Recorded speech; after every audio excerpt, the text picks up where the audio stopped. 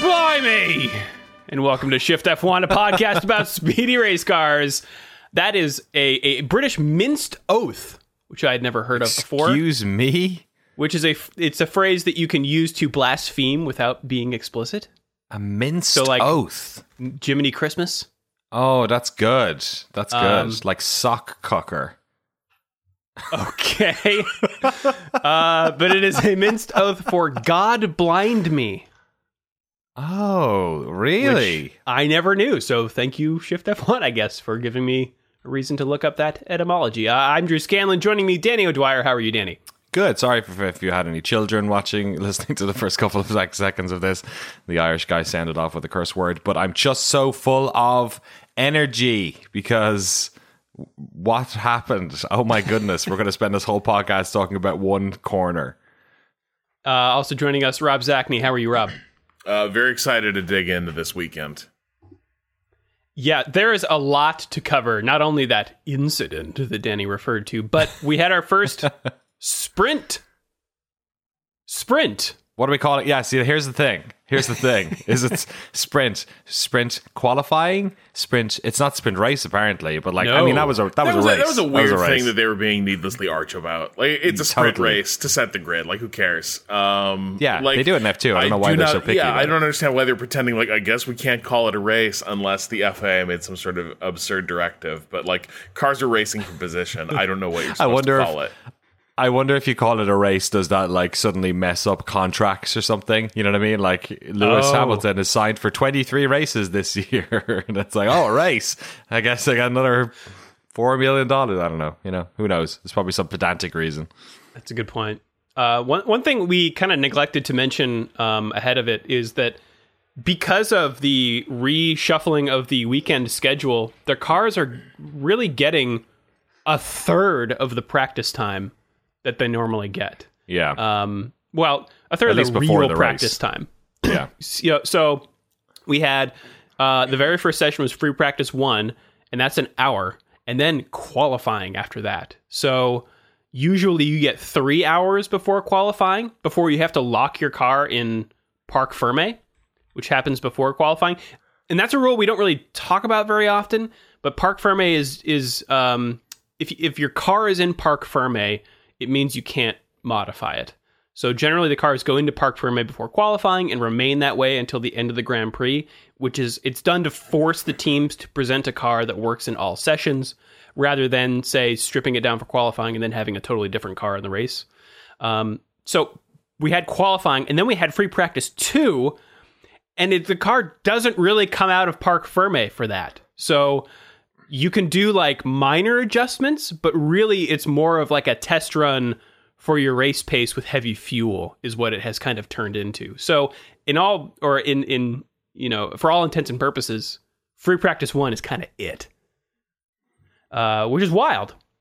And it's like, now that this is the problem with doing something like this, is that like, now that we've done this, it's like, we only really need one practice session because everyone else is just, all the teams are so good at setting up their cars that, like, what do we really need? Free practice 2 and 3 for? Yeah, kind of, at least in the sort of, we're in the final year of a specific era. So they're pretty good at dialing these cars in. Obviously, the thing about practice is that often they will do, race pace practice later in the weekend, usually during a time of the day that is more akin to the race, that type of thing. So they usually have different sessions for different things. Also, the length of the track helps here. Like, if you were the smaller circuits, they tend to have a bit more trouble all finding spots for practice. But yeah, it was cool to see them jump straight in. Some of the F2 drivers were like, oh yeah, I'm used to this. This is exactly how we used to do it in F2. Let's go. Right. So just to recap quickly, we'll have qualifying to set the grid for the sprint, and the result of the sprint is how they'll start the race. And also, there are some points for the sprint. Right, but for qualifying, Hamilton got not pole position, he got, it's interesting, on F1's YouTube channel, it says, watch, they do like, here's the pole lap of whoever, went fastest in qualifying. This one says, watch Lewis Hamilton's P1 lap from qualifying. anyway, he got fastest in qualifying and was absolutely blitzing the final Q3 lap. And in the final sector, overcooks it and does this sweet looking drift around a corner, which left it open for Verstappen, but Verstappen ultimately couldn't beat Hamilton's first run and starts in second. Then we've got Bottas, Leclerc, Perez in fifth, Norris, Ricciardo, George Russell in eighth. Yeah, that's actually what we're talking about for cheer. 1 second. Also, did you notice that he went counter strategy to everyone else and did a run in the middle of Q3 when nobody else was out? He waited till everyone else was like on their cooldown lap. Oh, funny. And then drove out in basically like, it was a very dramatic moment, made for a great TV moment because like he's driving out there basically solo while the crowd is cheering. But both to get into Q3 with his run at the end of Q2 and his Q3 run, he really didn't like Williams put him in empty traffic, and he basically. Q3 only works out so that you can do 2 hot laps, right? That's generally how it works out. He sort of took the position of like just going to go when no one else is out there, going to get one shot to do it.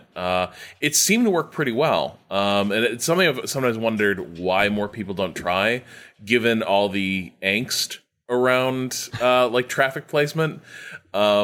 And maybe it only really makes sense if you've got like kind of an overperforming car like the Williams that's like super aero sensitive. But still, I was like, it seems to kind of be an interesting proof of concept for like just trying to avoid traffic as much as possible, even if it means you get fewer shots. Yeah, it does lock you into that one shot instead of 2, and maybe not in this track because, as we said, like. Verstappen really didn't improve that much on his second run. Hamilton didn't at all. So maybe this is one of those tracks that doesn't improve as much throughout a session. Because sometimes, you get a drastic improvement from, as the track rubbers in from the first run to the second. So, interesting. Be interesting to watch. See if he keeps that up at other tracks. But yeah, he qualified 8th. Then we have Sainz and Vettel rounding out the top 10. Then Alonso, Gasly, Ocon, Giovinazzi, Stroll in 15th, Tsunoda, Raikkonen, Latifi, Schumacher, Mazepin. And there we go into the sprint. Do we want to talk about what happened in the sprint and then have our impressions of it? Yeah, sure. Want to take the first lap? Sure, I'll take... Or yeah, do you have notes for the first lap? Yeah, I mean, it starts off with Max Verstappen's You've got a lot of starts fire. to carry this I episode, do, that's Danny. true. Yeah, that's true. Yeah, we'll see about some of the ones in the race. It starts off with Verstappen's brakes on fire, which is never necessarily a great sign, but perhaps he had them, at a good temperature for the start because he got a great getaway and managed to get ahead of Hamilton entering the first turn. Abbey, they had a great little battle through Aintree down the straight towards Brooklands. It was a real like toe to toe. Hamilton trying to find the line around Verstappen. The crowd in Silverstone, we're just not used to seeing them. Crowds this big. I guess we had some in Austria, but like not at this scale, all screaming for Hamilton to make the move. He gets a good exit on Woodcott and he's down the old straight towards Copse. Tries to get alongside Verstappen, kind of does so, but a little bit late on the outside of the turn and attempts to make the overtake happen, but Verstappen has the line and then he's basically away once he goes through Maggots and Beckett's, which is where the Red Bull has its advantage, which is fast cornering, not necessarily on the straights. By the time he's down to the Hangar Straight and Stowe, he is made up a significant gap on Hamilton. So it looked like that was kind of where at least the first lap was lost for Lewis. Not a great start, but also just not getting the job done before that particularly fast double turn section at the back of Sector 2. Yeah, and that does have a bearing in the race, I think, which we will get to. Alonso, though, had an amazing start. So, as we mentioned in the last episode, because there are different tire rules as a result of the sprint, so everyone gets to choose whatever they want to start on for the sprint and the race instead of being beholden to whatever you used in Q2 for the top 10 at least. So Alonso started on the soft tire when almost everybody else, there's maybe a handful of people that started on the soft, started on medium, and he shot up 6 places on the opening lap. I will link in the show notes his onboard. It is really cool to watch. We had a spinner at the back too. Mazepin tagged Schumacher. Lucky he didn't take him out, actually. It was front left, rear right, one of those ones on the turn. And yeah, I think that was on the first turn, actually. Them Rowdy House boys is at it again. Well, I don't know if they're both large adult sons. I think Mazepin definitely is a large adult son. Also, we got to talk about, because I think this is, I had been curious, now that we're out of Austria, I've been wondering, is the FIA going to continue sticking by its standard of officiating? And we had the whole Russell and Sainz coming together, and that was when I saw it in real time, I was like, I don't know, seems pretty racing incidenty to me. You can sort of see that Russell is checking up in traffic. Sainz is out there visibly, like in his eye line. It's a wide corner. You can see him out to his right. And Russell just goes wide. Doesn't appear to have the grip to cut more of a shallow angle to leave Sainz space. And ends up sort of shoving him off the track and really kind of wrecking a good portion, the early stage of a sprint race. We had a good recovery drive. And I was surprised when they were reviewing it. And I was definitely surprised after the fact when they handed down the penalty. And initially I was like, I don't know about this, but kind of, I have to say, they are continuing to, they're standing by the standard they appear to be enforcing. They set in Austria. And it might be, it can seem a little bit ticky-tacky, but when I watched it in replay, Russell did know he was out there. He did come in a little bit hot. I don't know. It was, what did you guys make of that? Because when I watched that incident in real time, it seemed really minor. Was the other thing just not? It did seem minor, but it was. I think the reason why is it was a clear error. It was an error on Russell's part, which ended up, significantly, impacting another car. So I think, to me, it was the fact that it wasn't like they were racing and at he chose a line or he did a move, a racing move. To me, this was just he came in too hot, lost it, and then as a result sort of took someone out almost. You know what I mean? It felt like one of those ones. So to me, that felt more in the spirit of penalizing someone for kind of screwing up. You know what I mean? Yeah, and it's it's something that we'll talk about at length a little bit later. But yeah, we're talking around stuff here. Yeah, it's definitely the grid will remember that kind of type moment where it's if you thought this lap one incident was a tough call, just wait. But Drew, you were saying he did not, of course, mean to drift into Sainz and punt him off, but he did knowingly, in the eyes of the stewards, put himself in a situation where that could have happened, and it did. I think for me, it was when I saw the replay and Sainz is so clearly out there, on the outside line, that it wasn't one of those, he probably knew he needed to check up a bit more than he did. And it went bad, but it's just an interesting standard that they're upholding. And once I'd seen the replay, I didn't hate it. I felt bummed for George, but I was mostly damn, they are continuing to take this attitude that we will parachute into these racing moments and make these calls about well, here's what we think should have happened. And I think that's going to be a super interesting thing to discuss in 20 seconds. Yeah, and I think it's interesting this is why these incidents and racing in general is interesting, because if they hadn't touched and everything else remained the same, no penalty would be applied, right?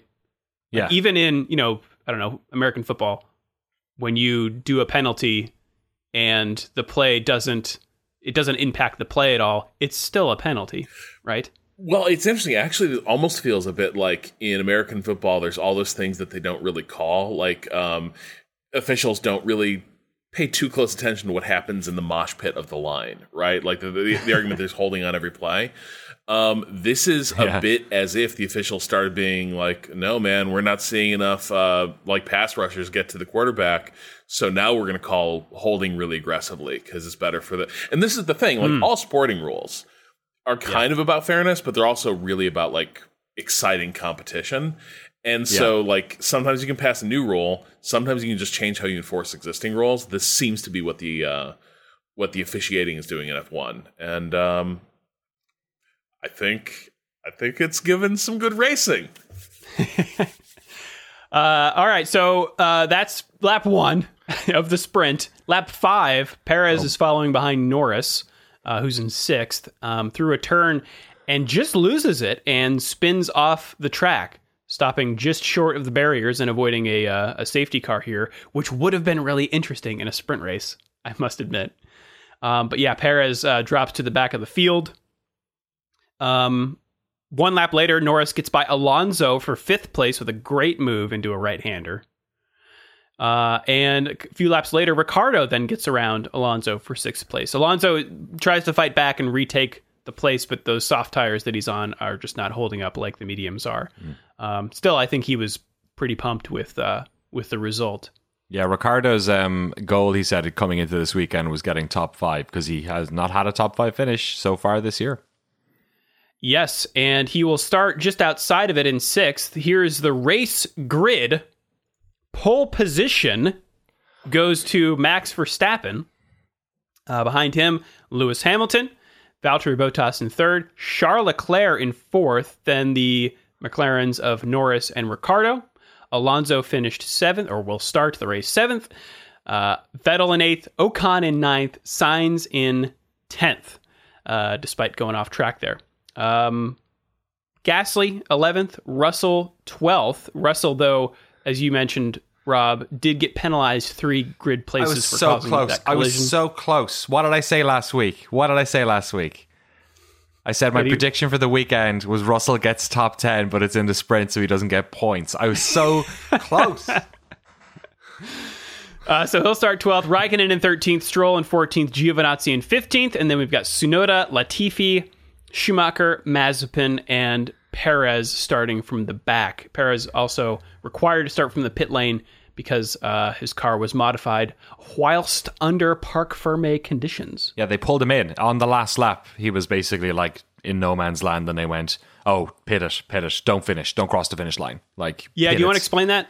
Yeah, I guess I wasn't exactly sure because of the rules around the sprint and all that sort of stuff, but I figured what was going on was that if he finished the race, they would not be able to modify his car leading up to. I know they take the cars out of Parc Fermé for practice too. That's happening in the afternoon. Is that when that happens? After the sprint, I think, because the sprint was in the morning. It's like a soft take out of Parc Fermé because you can't really modify big stuff. Okay, you can do bits and bobs. I think this is like if you don't finish the Grand Prix, you can like repair damage without it tripping Parc Fermé rules. But I guess they went even further than that. Yeah, because if you crash during qualifying, for instance, yes, of course you'll have to start from the pit lane, but obviously you'll have to fix the car. So, and in fairness, like, I don't know exactly what the soft rules around this. Like, could you just pull in a normal car and start doing that stuff? Probably not. But Perez's crash, actually, he was kind of lucky he didn't bin it because he exited. I guess it was Beckett's, was it, at super fast speed, kind of reminiscent of that Kimi Räikkönen crash a couple of years back on that straight, on the hanger straight. But he was lucky that he actually, I guess, collected it before he hit the wall there because there's no runoff really there. You know what I mean? It's just grass and a wall. Like he skipped over some gravel into the grass. Yeah, so thankfully it slowed him down at least enough, and he kind of entered at the right speed. But yeah, that I guess helps him. you know, how much does it help him? Starting last in Silverstone, it's not exactly a great circuit to be last in. It's not the type of circuit where you eat up places. It's long and it's fast, so it's hard here, you know, to really get back. But I guess that was the best of a bad loss they had. Yeah, and Red Bull is, something they do a lot is split strategies, so... just quick interjection. Love the post-race ritual. Load these guys on the back of a flatbed, drive them around the track, interview them while they go. Weird, but weirdly compelling. The little laurel wreath that they draped over Verstappen was great. They drive around. They wave like the Pope or the Queen to the crowds. Also, like, I think having the long, like, these guys are kind of have nowhere to go. I think we did get some slightly more frank. I think we got a really frank email from interview with Hamilton come later. where he was just like, man, I don't know. We look pretty cooked. I don't know how we're gonna do it. I guess he came with some solutions overnight. But weird little post-race interview thing, but didn't hate it. Yeah, Button's not the best, I feel like, as well. He's kind of a bit of a company man with his questions. I think Button doesn't want to ask drivers that he wouldn't have wanted to ask. Like, I think he evades. That's the other thing. He's like, I'm going to talk around the obvious things because I'm not going to do that to you. I also really liked. Do you think the sprint is going to be like their testing ground for graphics and stuff? Because they did this thing where from I think it was Ricardo's onboard, maybe Norris's onboard, looking ahead at Alonso, and they did this tracking thing where they like highlighted Alonso's wheels and then put his name above his car as it was moving around. And it looked solid. They do something similar to MotoGP, but there's this kind of it's a little wonky, and this, I don't know. Did it seem to change the frame rate though on that camera? Like when that graphic was up, something about like the movement of the image looked weird. I reckon what's going on there is because tracking shots like that, or like motion graphics that track, generally need to like they're processing, right? There's some AI going on in the background. So I wonder if there's a slight delay on that feed, and what's happening is it's like interpolating frames or something based, because it's trying to attach to that thing in like, it's kind of hard because it's like a fisheye and it's the lowest point of the fisheye. So yeah, Rob, I wouldn't be surprised if there's like if it looks like a variable frame rate, because it's like, it's basically in real time doing a motion graphics track, which is pretty cool. Like I was neat. Impressed.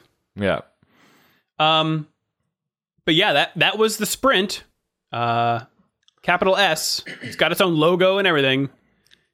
What did you guys think of this? So the question for me is, I guess, like we said last week, it's going to take a couple of these to have a really sort of good answer to that. Yeah. Right off the bat, I want the hot takes. The hot take for me is that one of the coolest things of recent years was me getting into Formula 2 and Formula 3, because it made race weekends way more like plump, like full of racing action. I got to watch qualifying on a Saturday, and I also got to watch a bunch of races of other drivers on that same circuit. And it was like, that's cool. And I think this is doing the same thing, where instead of practice sessions, which, you know, I'm sorry, I've been watching sport for a while now. I watch the highlights of the practice sessions. I don't sit down and watch the practice sessions. It's like, you know, it's not what happens anymore. Whereas this thing is great. It means on Saturday, I got another race. It's not too long. It's, you know, it's a taster. It's a nice appetizer. So I liked it. I thought it did create interesting scenarios. They were fighting. They definitely didn't fight much for the final third of the race. They kind of slotted into their spots. And are we happy? You happy? I'm happy. I'm happy. I'm not going to go near you. Are you happy? Yeah, we're good. Okay, we're cool. But like, sure, like that's I'm okay with that. I think it was cool to have a couple of battles at the start of that race, and also there's also the unknown, right? What can happen during one of those races that was unforeseeable, like tire damage or car damage? And we saw a bit of that with Perez. We saw him make a mistake or something happened to the car. I'm not quite sure. It's a weird place to lose the car, and it basically, you know, ruined his entire weekend. Obviously, we don't want to see that necessarily, but like unforeseen consequences of them racing hard is part of this, is the question mark. And for me, yeah, I'm looking forward to the next one.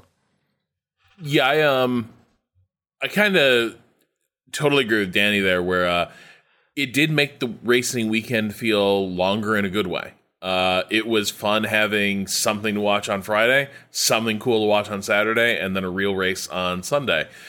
Usually, like, I only check out quali and then the race, and it was kind of cool. Like, and race starts are usually the most exciting part of races, and so it was fun to get a couple of those in weekend. I don't think quali was diminished. They were still giving it hell out there because it still mattered a lot where you started.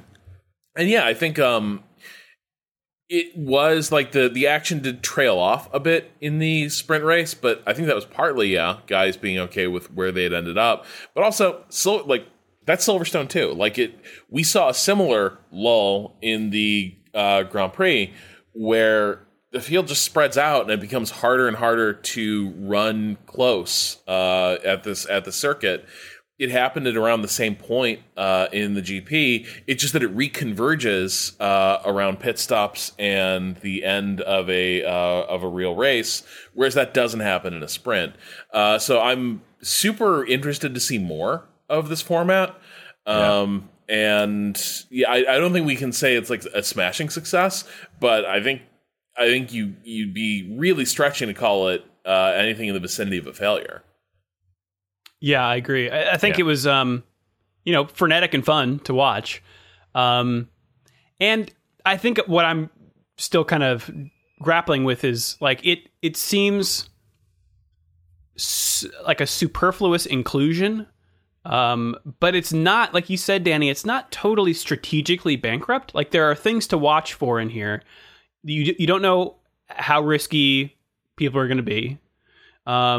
Everyone kind of has a different calculation there, especially someone like, Russell, who's can taste points. So yeah, I'm with you guys. I want to see more. I think though, because we can't call this a failure immediately, I think that points to F1 going like, all right, we're doing it. Can I say one thing actually? Or not. One thing that doesn't really apply to us, perhaps, if you were there, how much cooler was that? Yeah, because you got a race on the Saturday, a real race that was shorter, and you could see it. It's different times, right? Exceptional times right now. Those people hadn't seen a race in Silverstone in 2 years. And to that, Danny, so often the issue with GPs is the race promoters and the exhibitors can't make a go of it. It becomes such an economically unviable thing to do to host a GP. Totally. If you especially on the earlier days, yes, like Fridays and Saturdays. So if you increase the value of the 3-day pass and create something for people to go and spring for Friday tickets, Saturday tickets, this could maybe, fingers crossed, open up some venues that have not been really able to maintain the fees required to host an event. Or help these ones out, because there was even, there was a bit of back paddock chatter this weekend about how Silverstone would have been in a lot of trouble if they had again had no people at this event. They signed that 5-year contract again. We almost lost Silverstone in 2019, right? They re-signed, and thankfully, at least this year, it looks like they've made some money. Well, speaking of making moves and making money, let's get to the race. As we mentioned, I'm not going to go through the whole grid, but Verstappen, we'll start from the pole position, and Hamilton right behind him. Do you want to take us through the start, Danny? Okie dokie. Good starts for both of them on the start finish straight. Last time, obviously, Lewis didn't have a great start and Hamilton did. Hamilton has the inside line going into the first turn and sort of has it, but Verstappen shuts the door. They're not too fighty around there.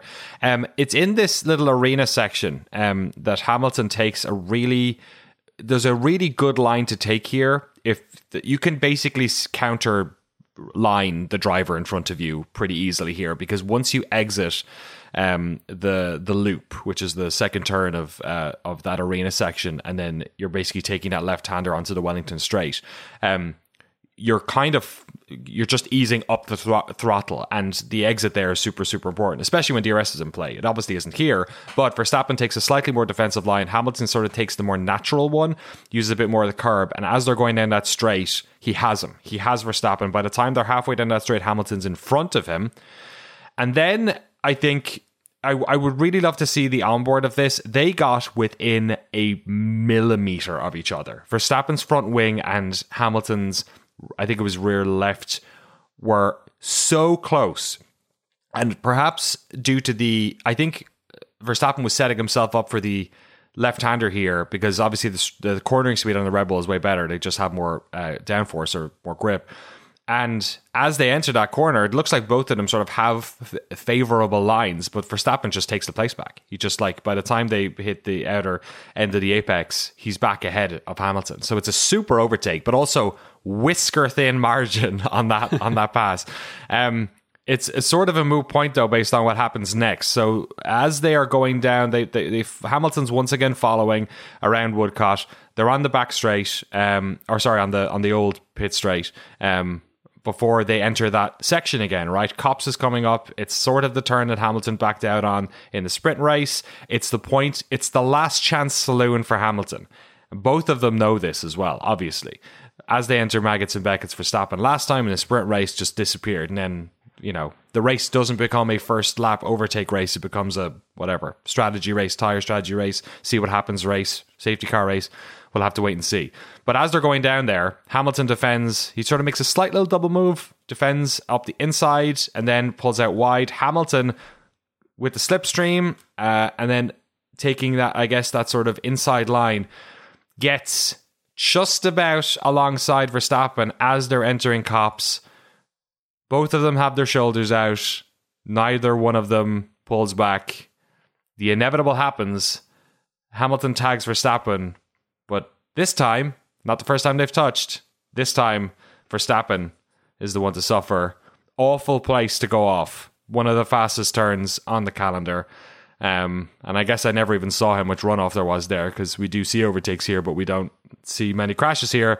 He has a pretty nasty sideline shunt at something over 50 Gs into the wall there. And Hamilton somehow drives away unscathed in the front, in the lead. Yeah, I mean... and now we talk about it for 50 minutes. Yeah, right. All right, so let's go to Rob for...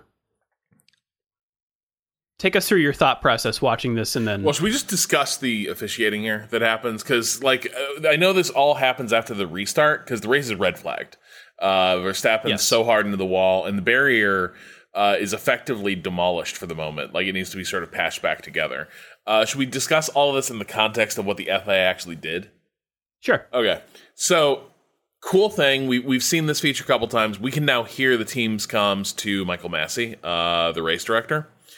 And immediately we hear Christian Horner on the horn to Michael Massey, basically saying anyone who's ever been around this track knows you do not stick a wheel up the inside of Copse. What is he talking about? Dude. What is he talking about? Yeah, it's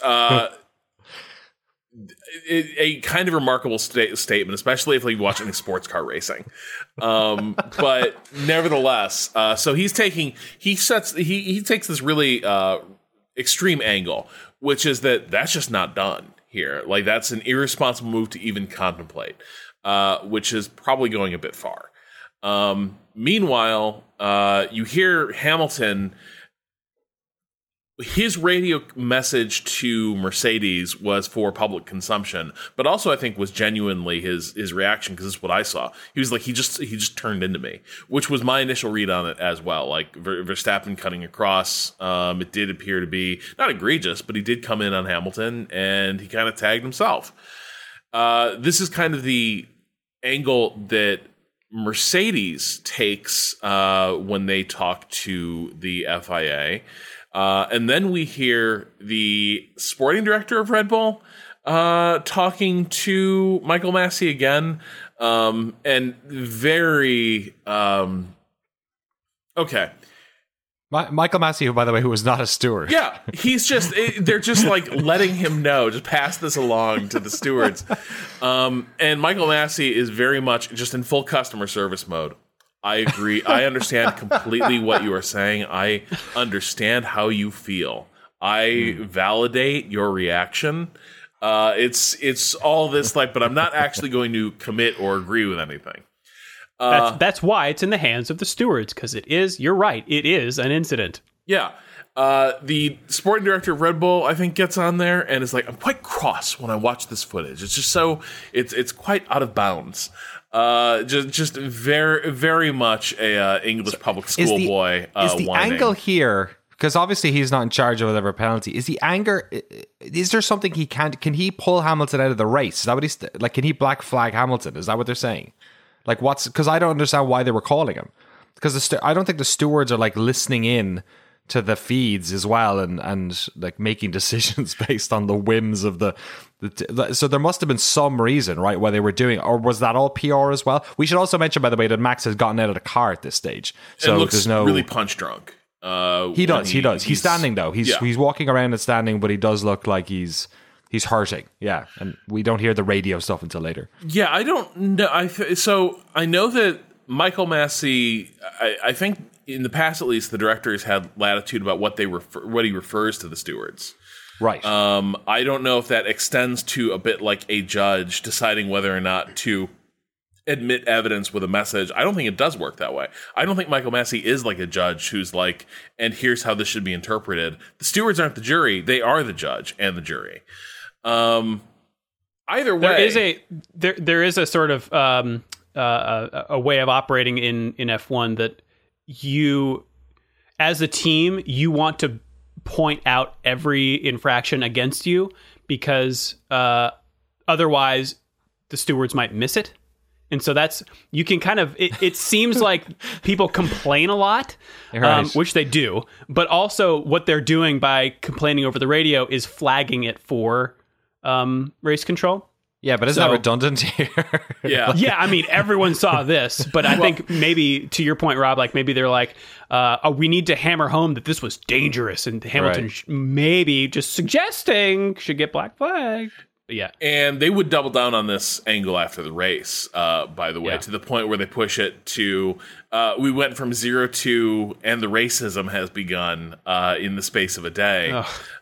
Because Red Bull did take this attitude that, like, my God, Hamilton tried to kill Max, which is patently bullshit. And so this is, in the end, they handed down a 10-second penalty.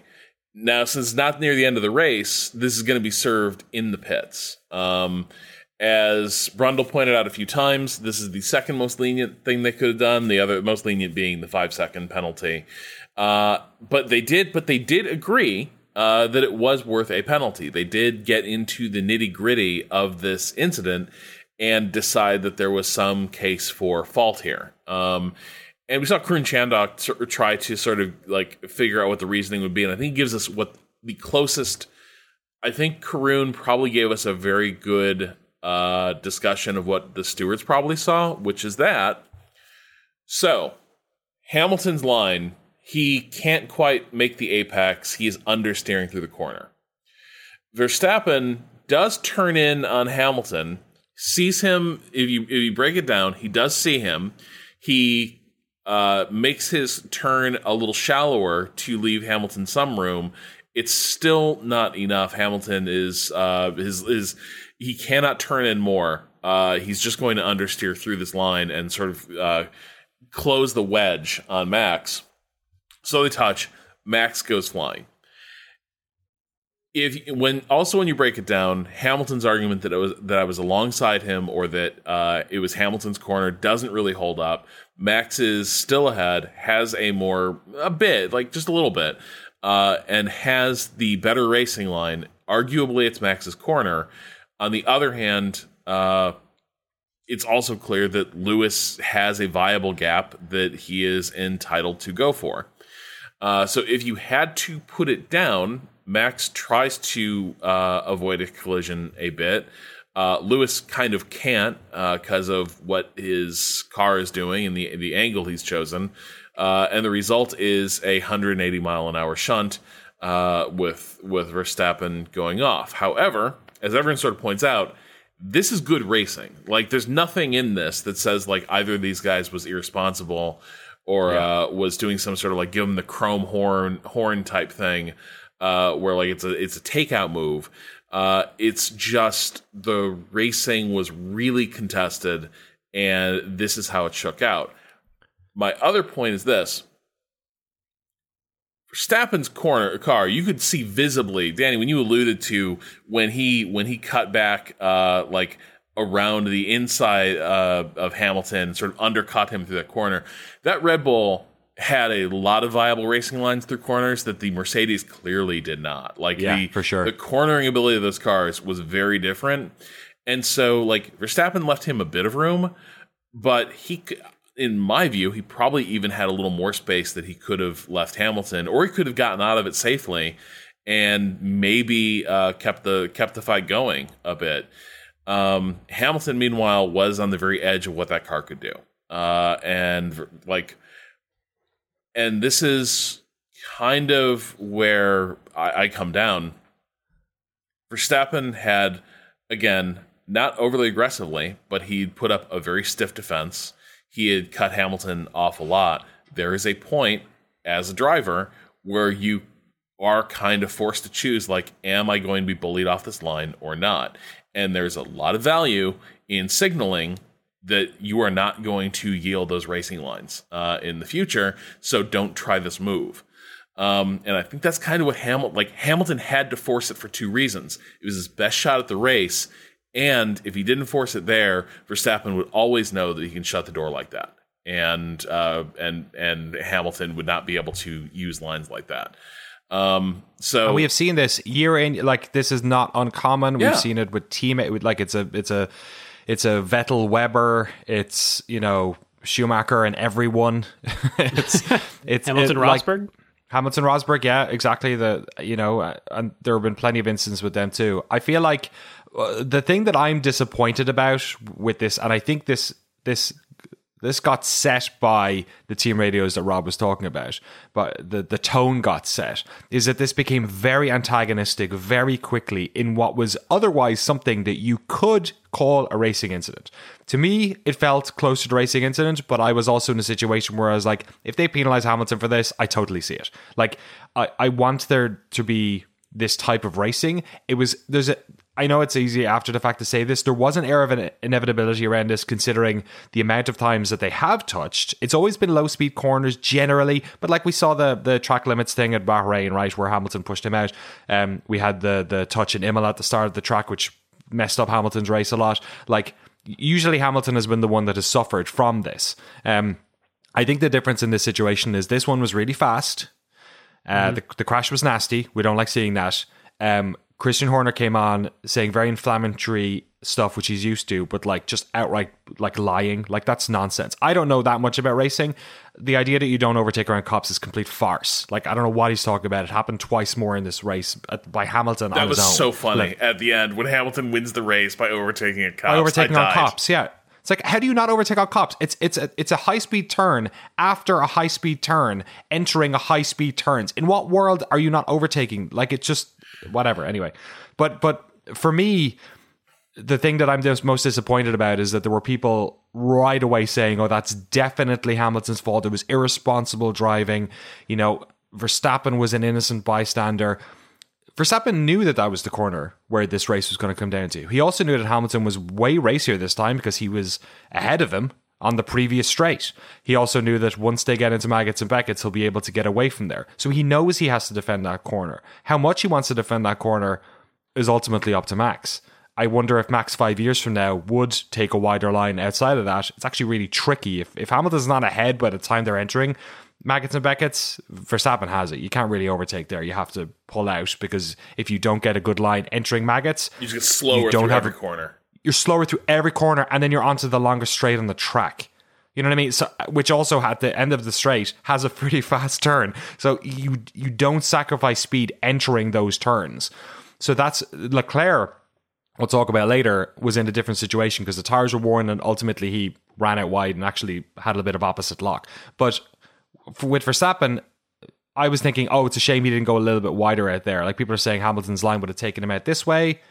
Yeah, but there's runoff there. So for me, the most disappointing thing was that, on the blameometer, if pointing up is racing incident and like there's a Hamilton gauge to the right and a Verstappen one, to me, it was like the blame was like between racing incident and Hamilton. You know what I mean? I don't think Verstappen is at fault. I think he obviously had a part in it and could have prevented the crash.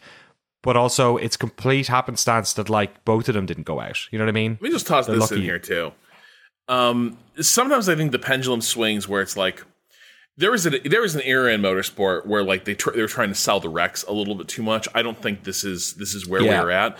But sometimes there's this like reflexive, like just self-critical, like, oh, we just hate to see accidents. Oh, you never like to see this. Well, if you don't like seeing two guys like duking it out for the lead of a race and inches apart, and then one of them goes off and into a wall, then racing probably isn't for you. Like if you think this, because what you're saying is then nobody should just be doing this, because that is the risk. Like you can mitigate it as much as possible, but the fact that somebody gets taken out in a wheel-to-wheel duel doesn't mean that what happened was somehow just like, this is not what racing is supposed to be. No, it's pretty much exactly what racing is supposed to be. Like you're in cars. Occasionally one of them, you're going to lose one of them. The job of like the sport and the engineering is to make that as safe as possible. We aren't being like, oh yeah, that was sick. I love it when they wreck. But one, like a lot of times the most dangerous incidents happen not in these kinds of duels. They happen, they're much flukier. And two, the fact that like Max couldn't continue in the race, and that his race was ended there, I don't think invalidates the fact that was good racing, or that like Hamilton ended up like winning this race fairly. Like this notion that like, we just want all the cars to complete, and that's really the most important thing. The drivers kind of choose how much each moment matters. And Verstappen and Hamilton both picked their moment knowing they might not finish the race because of it. Yeah, and that was the last turn, arguably. And it's hard to like predict the future, but there were some people also saying like, oh, we would have had like lap after lap battles if that had, like, that's not how this works. Like if they're racing that fast, lap after lap after lap, Bottas wins the race because they both shred their tires. Leclerc was already getting in there. We forgot this. He ate up Bottas right at the start, and when this happened, Leclerc was knocking on the door. Like, I was like, oh shit! Like I thought that, he ends up being first, right? As a result, like exiting, and also the red flag was called pretty quickly, so it just shows you how if you have a bad line into those corners, you're not going to get it. But yeah, like what would have happened after this if Verstappen had stayed on the track? All of the precedent and data and what we've seen so far would suggest that he probably would have gotten a second gap on Hamilton in sector 3, and then we would have been in a different race. And it is a shame because at least we would have had him there. In this scenario, not only do we have one Red Bull that's out, and obviously Max, we're glad to see, seems to be okay. He went to the hospital. He definitely had, I think that was the worst crash of his career. For him, he's out. Perez is swimming around the back. He's just exited the pit lane. So we have basically nothing stopping Mercedes from winning this race, which, of course, if you are someone who is sick of Mercedes winning races, specifically Hamilton, I can totally see how your emotions would be, fuck, why did this happen? Like, it's the worst case scenario. Max is the only thing that's stopping these races from being competitive. But when you're looking at these incidents, like the way we look at these incidents, the way penalties are handed down, you have to divorce them of all that circumstance. It has nothing to do with who the driver was, or like, unless they're like ramming into someone or something and it's obviously like based on some feud, but that only happens in fantasy. So you have to take all that stuff out of the equation and just look at what was going on with these fat cars, cold tires. To me, if they had both gotten around cops, it would have been one of the greatest like starts to a race battles we have had in years. and it's a sport of millimeters. And they managed to do it the whole way around. And on the last turn, where they were going to be battling wheel to wheel, the millimeter closed, and that's all it was. And that was enough to put it out. But I don't, as impactful as this will be on the season, obviously, it's an inflection point. They chewed up a lot of points, as we'll talk about later. It's a big moment, but it's the nastiness that's following off the back of this. What is otherwise a fairly normal racing incident, all things considered. We've seen this crash 1,000 times. It happens all the time. Doesn't happen to Max, doesn't happen at that speed, doesn't happen when the battles when the points are the way they are. But it's all the vitriol and all that stuff that's coming from behind. And it became a mobilizer totally fandom moment, which is always top. Totally. Like, so, and what Christian do you know? Within Horner 24 hours, we got everyone issuing issuing statements, we oppose racism. When this could have been a moment where it's like, F1 is great. What a moment. Yeah. Instead, both teams were like, you know what we need to do? We need to go win a PR war over whose fault this is. Red Bull started that. They did. That's the thing. Like, I don't think Toto or, with his emails or any of that stuff, I don't think their hands are clean either. Can we just skip ahead to that? Did we see his message? To his Instagram post? Yeah. Yeah, I also hate all of this. This was the most, like, you're a punk. Okay? Like, don't do this shit. So that evening, Hamilton wins this, goes on to win this race. Verstappen goes on Instagram. First of all, I'm glad I'm okay. It was quite an impact at 51G, but feeling better. Obviously, very disappointed being taken out like this. The penalty given does not help us in any way and doesn't do justice to the dangerous move Lewis made on track. Watching the celebrations after the race while still in hospital is disrespectful and unsportsmanlike behavior, but we move on. He needs to. I want to curse again. That is totally like. I understand if someone is in hospital but that is so inflammatory and unnecessary. As if the same thing happens in Zandvoort, as if it happened in Austria. He just had 2 races in Austria, which is basically a home race with everyone cheering him on. Like, are you absolutely kidding me? Somebody replied, gonna remember this when Max crashes Lewis out in Zandvoort and gleefully jumps into a sea of orange shirts. And it's like, yes, this is the sport. Like, yes, guys get driven, like guys crash out, they're driven to hospital, the race goes on, life moves on. That is the world and that is racing. What is the alternative here? That Hamilton sort of piously gets out of the car and says, I'm sorry I killed Max. Like, what does he want? Like, because, like, in this scenario, by the way, Hamilton doesn't think he's done anything wrong. He thinks that it's a racing incident. I think it's a racing incident. Half of the people watching the race, like all the drivers, Brundle, half the people in the paddock, ex-drivers, they all think it's racing. Like, I get that he got the penalty, but it isn't what Max is talking about, that he got pushed off of it's not like penalties are meant to be restorative justice for what happens with the points situation. You know what I mean? It's like, that's completely inconsequential. Sorry, Drew. Yeah, well, he does ask if Max is okay pretty soon after the crash. So it's not like, again, it's not this whole like... to feign shock that Hamilton would race hard is totally disingenuous. I think we can't look at this I think it's proper to adjudicate incidents like this in a vacuum, but for the driver's perspective, they don't race in a vacuum, right? There is a championship on the line here. Hamilton is 32 points behind going into this. And Verstappen knows his home that. Race. It's his home race. England have just lost the European Cup. It's the first time. I'm not. It sounds silly, but like all of this is true. The stands are packed full of big sports, English sports fans, British fans as well, of course. Like, it is like he wants to win this race more than he wants to win probably any race for the past 3 or 4 years. This is the race he wants to win. This and the one that he lost gave Rosberg the championship. These are the biggies. And Verstappen knows this. He knows Hamilton is going to fight him hard. And so I think they both elected to risk a crash here. Totally. By the rule book, it was Hamilton's fault, and he was awarded a penalty. Case closed. Totally. One last thing. Do you think if it goes the other way, they penalize Max? Because I think they do.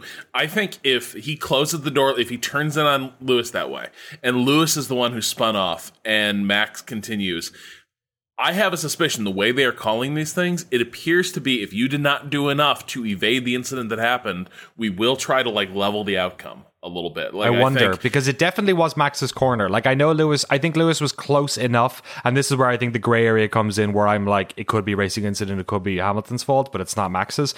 I think it was a Max's corner the entire time.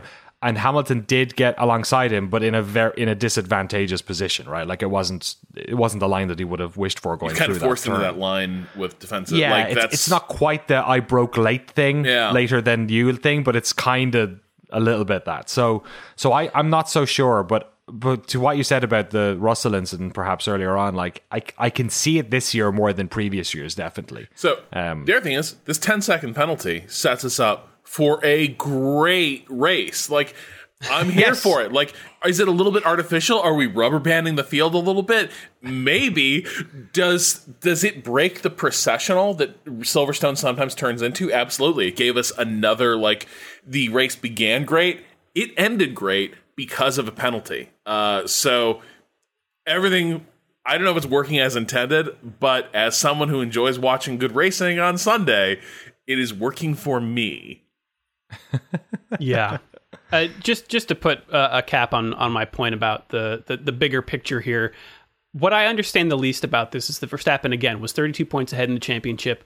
So why risk it? Especially because his car was performing so well at this track in the sprint. And it's this kind of, not racecraft, but I guess championship craft that I think may have a bearing on Verstappen's long-term future. I mean, there's no doubt that this kid has a championship in him, but does he have 7 in him like Hamilton?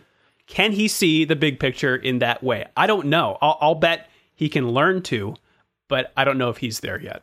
Well, so Hamilton, like, has had for many of these years, has had a car that is just simply, a couple of lengths faster than any other car in the field. I think there have been instances, like obviously Alain Prost is mentioned a lot as the professor who, no matter what, always made sure that he scored points, and the points were different back then too. So you really needed to, like, coming first wasn't as advantageous perhaps as it is now. They've mixed that stuff up a little bit to sort of create that battle at the front.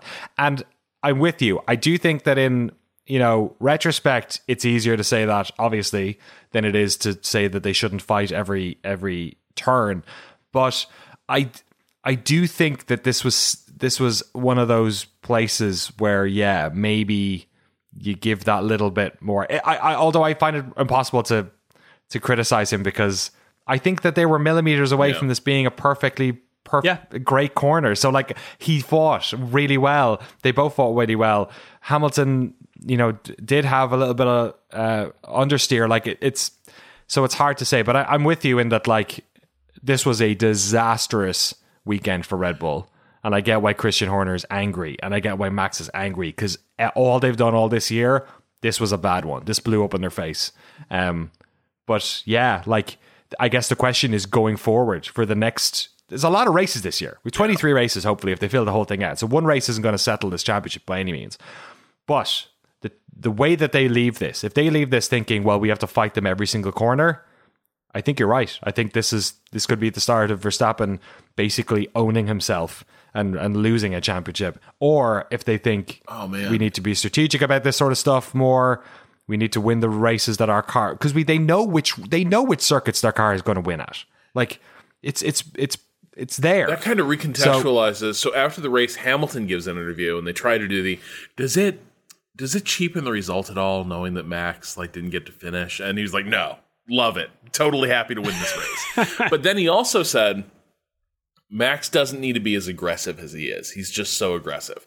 And this takes me back. And this part I did find a bit unfair. Max is not the driver he was 3 years ago. He has become a much more measured driver. I think actually, if anything, his racecraft tends to be on the cleaner side now of F1. I would rather have Max alongside me in a corner than Charles, certainly. I don't dislike Max's style of driving, but I don't think Hamilton likes him very much. I think he didn't like him when Max was fairly new to the sport and he was much more aggressive. I think he still views him as a bit of a hothead, but talking about that, Max's judgment, I do wonder, is Hamilton playing the man a little bit the same way he got under Vettel's skin and arguably changed the trajectory of Vettel's career in the process of getting under his skin? Is that sort of post-race, like Max is just kind of a, he doesn't need to do that stuff.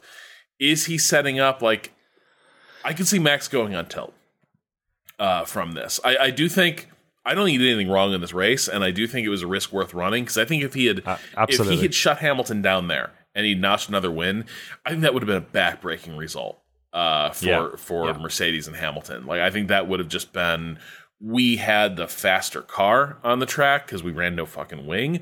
This was our shot, and Max runs away with it. I think that was a risk worth running, but the way it panned out, it couldn't have been worse. Like, basically, he undid a tremendous amount of the work he's done in the last 2 races. The gloves are off. I'm looking forward to the next race. But in this one, Leclerc inherits the lead. We get a safety car, quickly followed by a red flag. We get that incredible lobbying from Red Bull and Mercedes. Toto says, Michael, I sent you an email. Messi just goes, Toto, I don't check my email during the race. I have to concentrate on the race. Yeah. Hamilton, as you flagged, Danny, had some damage that they repaired during the red flag. Yes. And had they not been able to do that, evidently, they would have had to retire his car. So very fortuitous. We get a standing restart on lap 4. You want to quickly take us through that? Yeah, Leclerc has a good start, manages to get up a pretty tasty gap going into or out of the arena. There's a little bit of shifting in the back of the field. I'm trying to see who it is exactly who gets past. I think it's Vettel gets overtaken by Sainz at the back. But then the biggest incident that happens here is Vettel just, I don't know, man, just cold everything or just on the throttle too fast, but he loses it, I guess, on Luffield. He sort of almost spins into the old pit lane, or into the other pit lane rather, and ends up at the back of the field, basically just kind of ruining his race. There's no fighting into cops by the leaders on this one. We've had enough of that, I guess. But there's a little bit of overtaking further back at the field around there. I think it was Alonso trying to get around Lando on cops back there. So but they're all sort of settled in at this stage. There's no more big incidents. Ricardo, I think it was. Norris beat Bottas off the line. So Bottas is 0 for 2 on starts. Oh, yes, you're right. Yeah, Norris in third at this stage, which they don't necessarily need. If they're going to try and win a long race, it would be nice to have a little bit of a Mercedes pack there, but I guess they don't. Yes, a little bit of drama around lap 15. Leclerc getting engine cuts, but they give him some dial to change, and that, I guess, fixes it.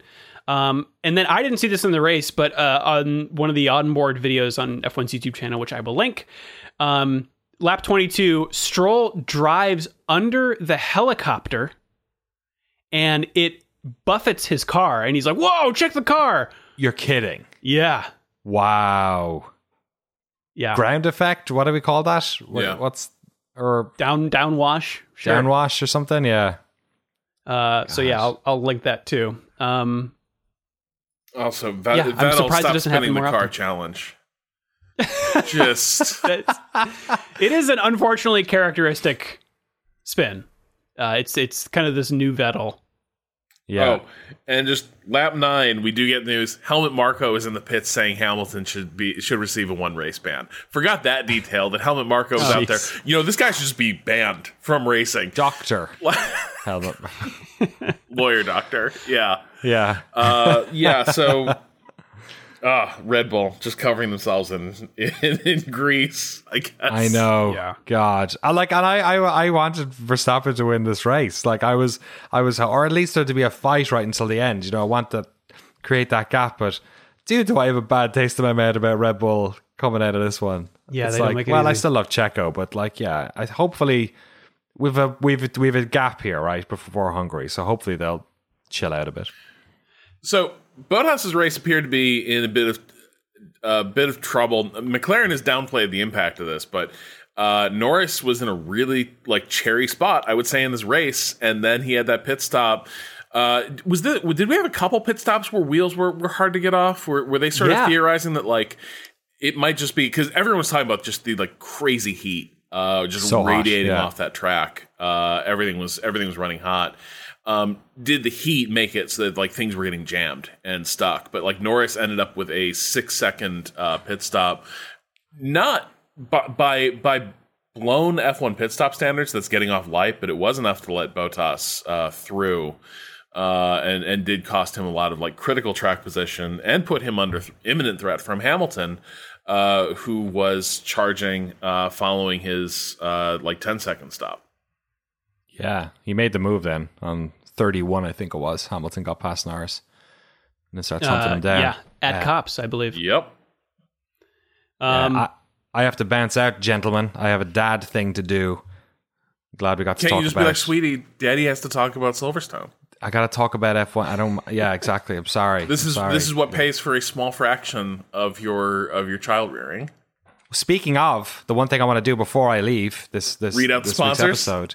Exactly, I totally forgot. Jason Kelly, Will Rumpf, Umberto Roca, Troy Stammer, Circuit Demon, Reagan, Sam G, Comer McManners, Joel Roberts, Abraham Getchell, Jason Chadwick, Abdullah Althani, Bailey Foot, Jack Ben, Greg Salt. BPM went for Bosses Pester Massey, very good.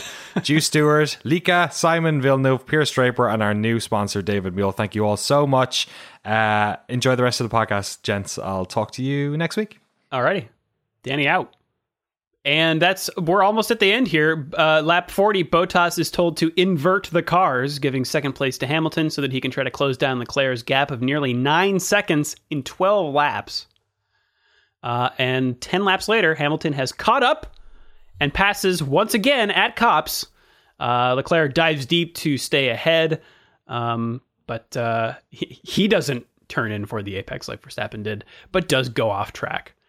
So Hamilton squeezes by. Yeah, I will say, like, the one difference between this move and what had happened earlier is that Leclerc clearly had so little left on those tires. The Cops was a much easier pass now for Hamilton because all he had to do was take some kind of line through the corner. Leclerc couldn't negotiate any of them at speed at that point. So he'd been... What's funny is, like, Hamilton's conviction that he was not closing on Leclerc that persisted for like every lap of his pursuit until basically he was on his ass. It just goes to show how subjective the experience of driving these cars is. Because he was just like gouging time out of Leclerc, and he was convinced that like, man, this isn't going to work, guys. Yeah, but it does. He gets up there, and the last bit that happens is that Perez, who's running in 10th, pits, sacrificing a point for himself to set fastest lap and steal it from Hamilton.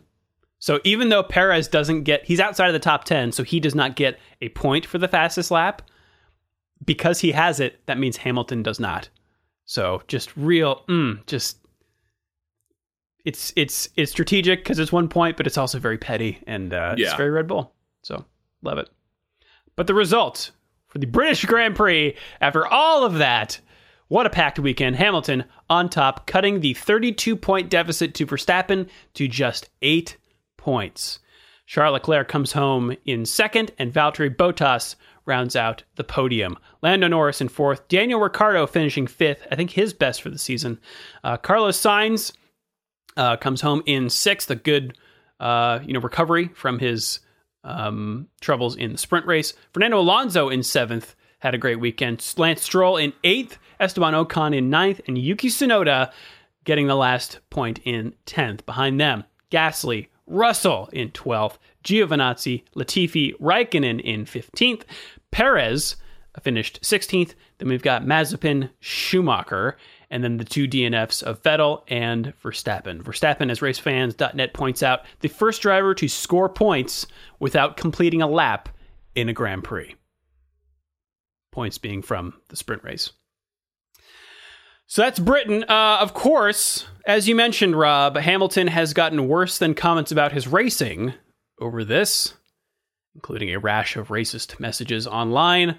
Ahead of this weekend, the Hamilton Commission, which is a body that Lewis Hamilton set up to examine diversity in motorsport, released a report that they've been working on for 10 months. In short, the report highlights the drastic disparities in the sport and makes a lot of suggestions to F1 and motorsport in general. And considering this reaction is sorely needed, we did see widespread condemnation of this racist abuse from F1, the teams, and the FIA, which I will say is the bare minimum, but is perhaps something we would not have seen even a few years ago. I think about around, the George Floyd incident. I think about Will Buxton being surprised that Hamilton suggested that there was racism in the paddock. That seems pretty hard to brush aside now. So hopefully things like the Hamilton Commission keep this pressure up, and hopefully F1 continues to take steps in the right direction. They did announce some baby steps on the heels of this commission report, announcing a scholarship and an internship plan. This is from Autosport. 10 Formula One engineering scholarships will be made available for students from, quote, underrepresented groups, including ethnic minorities, women, and those from underprivileged backgrounds, covering the full cost of tuition, as well as providing a living stipend. All 10 F1 teams have committed to provide work experience opportunities to a scholar during their time at university, with partner institutions being based across the UK and Italy. F1 itself will will place from underrepresented groups 2 apprentices in long-term spots this year, along with 6 interns in a mix of short and long-term spots. So it's a start, but for me, they've got some ground to make up after bumbling the "we race as one" and the kneeling stuff. So, Rob, what's your take? This is the part that makes me nervous. Is so much of this pressure comes from Hamilton. Because Hamilton is who he is and he's achieved what he's achieved. I've seen like stories like, and I think I alluded to this, some of the discourse around like, is F1 ready for like, can F1 survive like Hamilton's retirement? Is F1, I think there's a lot of people in F1 who'd be happy, like will be happy to see Hamilton leave, both because it's easier to race if he's not there being the final boss of F1. But also, I think there's a lot of people who don't like. I think there's a lot of people who are insincere about their interest or concern in these issues. Hamilton being in the position he's in can make those an agenda item that people have to respond to. I do wonder, 3 years after he retires, does F1 talk about this stuff at all? And my suspicion is no. Like they will continue to file diversity, equity, and inclusion, reports, same as every large corporate entity. But will it actually like be an urgent priority? I don't know. I think We Race as One was kind of illuminating insofar as seeing F1's capacity to both meaningfully act and maintain focus on issues like this. So I think it's valuable work that Hamilton is doing, and the report is valuable. I am less convinced by the way it's been received. Yes. We shall see. I'll just run down the driver standings here as we head into the weekend. Max Verstappen is on top still with 185 points. Lewis Hamilton has 177. Lando Norris is in third with 113, followed by Valtteri Bottas with 108. Sergio Perez is in fifth with 104. Then a jump down to Charles Leclerc in sixth with 80. Sainz has 68. Ricciardo has 50. Pierre Gasly has 39. And 10th place, Sebastian Vettel with 30. Fernando Alonso just behind with 26 points. Stroll has 18. Ocon has 14. Tsunoda has 10. And then a tie for 15th between Raikkonen and his teammate Giovinazzi. Behind them, Russell, Schumacher, Latifi, and Mazepin all have 0. In constructors, Red Bull is on top with 289. Mercedes has 285. And then McLaren in third with 163. Ferrari's in fourth with 148. Then a jump down to AlphaTauri in fifth with 49. Aston Martin has 48. Alpine has 40. Then we've got Alfa Romeo at eighth with 2. And Williams and Haas have 0. In our fantasy standings, you can join our fantasy league using the link in the show notes. We have, from the British Grand Prix, a United States lockout of the podium, a tie for second between No Tires, No Problem and The Midfield Push. But number one, Papaya Ding Dong. And overall standings, we have from America, FLBL, parentheses, Full Bowl, in third. Number 2, The Real Housewives of Monaco from the US. And number 1, still on top from Canada, Ben Van Villeneuve. If you'd like to send us an email, you can do so at shiftf1podcast@gmail.com or f1.cool/emails. You can also hit us up on Twitter. I'm at Drew Scanlon. That is at Danny O'Dwyer and at Rob Zachney. That is us around the internet. And now let's take it around the world. Around the world. Around the... Okay, DTM? Is that the loudest ring? It's this weekend? Very exciting. Formula E has 2 races in London. I didn't look too hard at this, but I think the track goes indoors for a little bit in like a parking garage or something. That's going to be wild. I will just toss this in. If I were in charge of F1, it would probably keep me up at night that someone like Jeff Gersman appeared, listening to the latest Giant Bomb. That's a video game podcast that Danny is on. Jeff is a guy who does not seem to care much about racing and is pretty games focused. He knew a surprising amount about Formula E and nothing about Formula One. And that intrigues me. You know what I mean? Like how, like something about Formula E is breaking through with people that like F1 is not. And I am very curious how or why that is. And it seems like something that Formula E is doing something right, and maybe Formula One is getting something wrong. I mean, I could see Jeff being excited about Fan Boost. He loved the that shit. Attack Zone. Yeah, like that's it's so silly, and it's very video gamey. So that's Formula E is great. We've also got the World Superbike Championship in Assen in the Netherlands for 2 races. The World Rally Cross Championship is at Barcelona Catalunya circuit. And finally, the Motocross Grand Prix of the Czech Republic is happening this weekend in Loket, I believe is the town. There's no NASCAR this weekend, which is weird. They're all taking a break. But yeah, final thoughts on the weekend, Rob. I love it. And even the parts that are bad, I kind of love. Sometimes, and I think F1's kind of gone in this direction, because for so long it hasn't really been a fight at the front, that we've had this long phase of people just being like, oh, just mutual respect. Like, we're all bros out there. Like, we just admire each other's racecraft, etc. I have been more than ready for a bit of a return to, dudes just getting their hate on.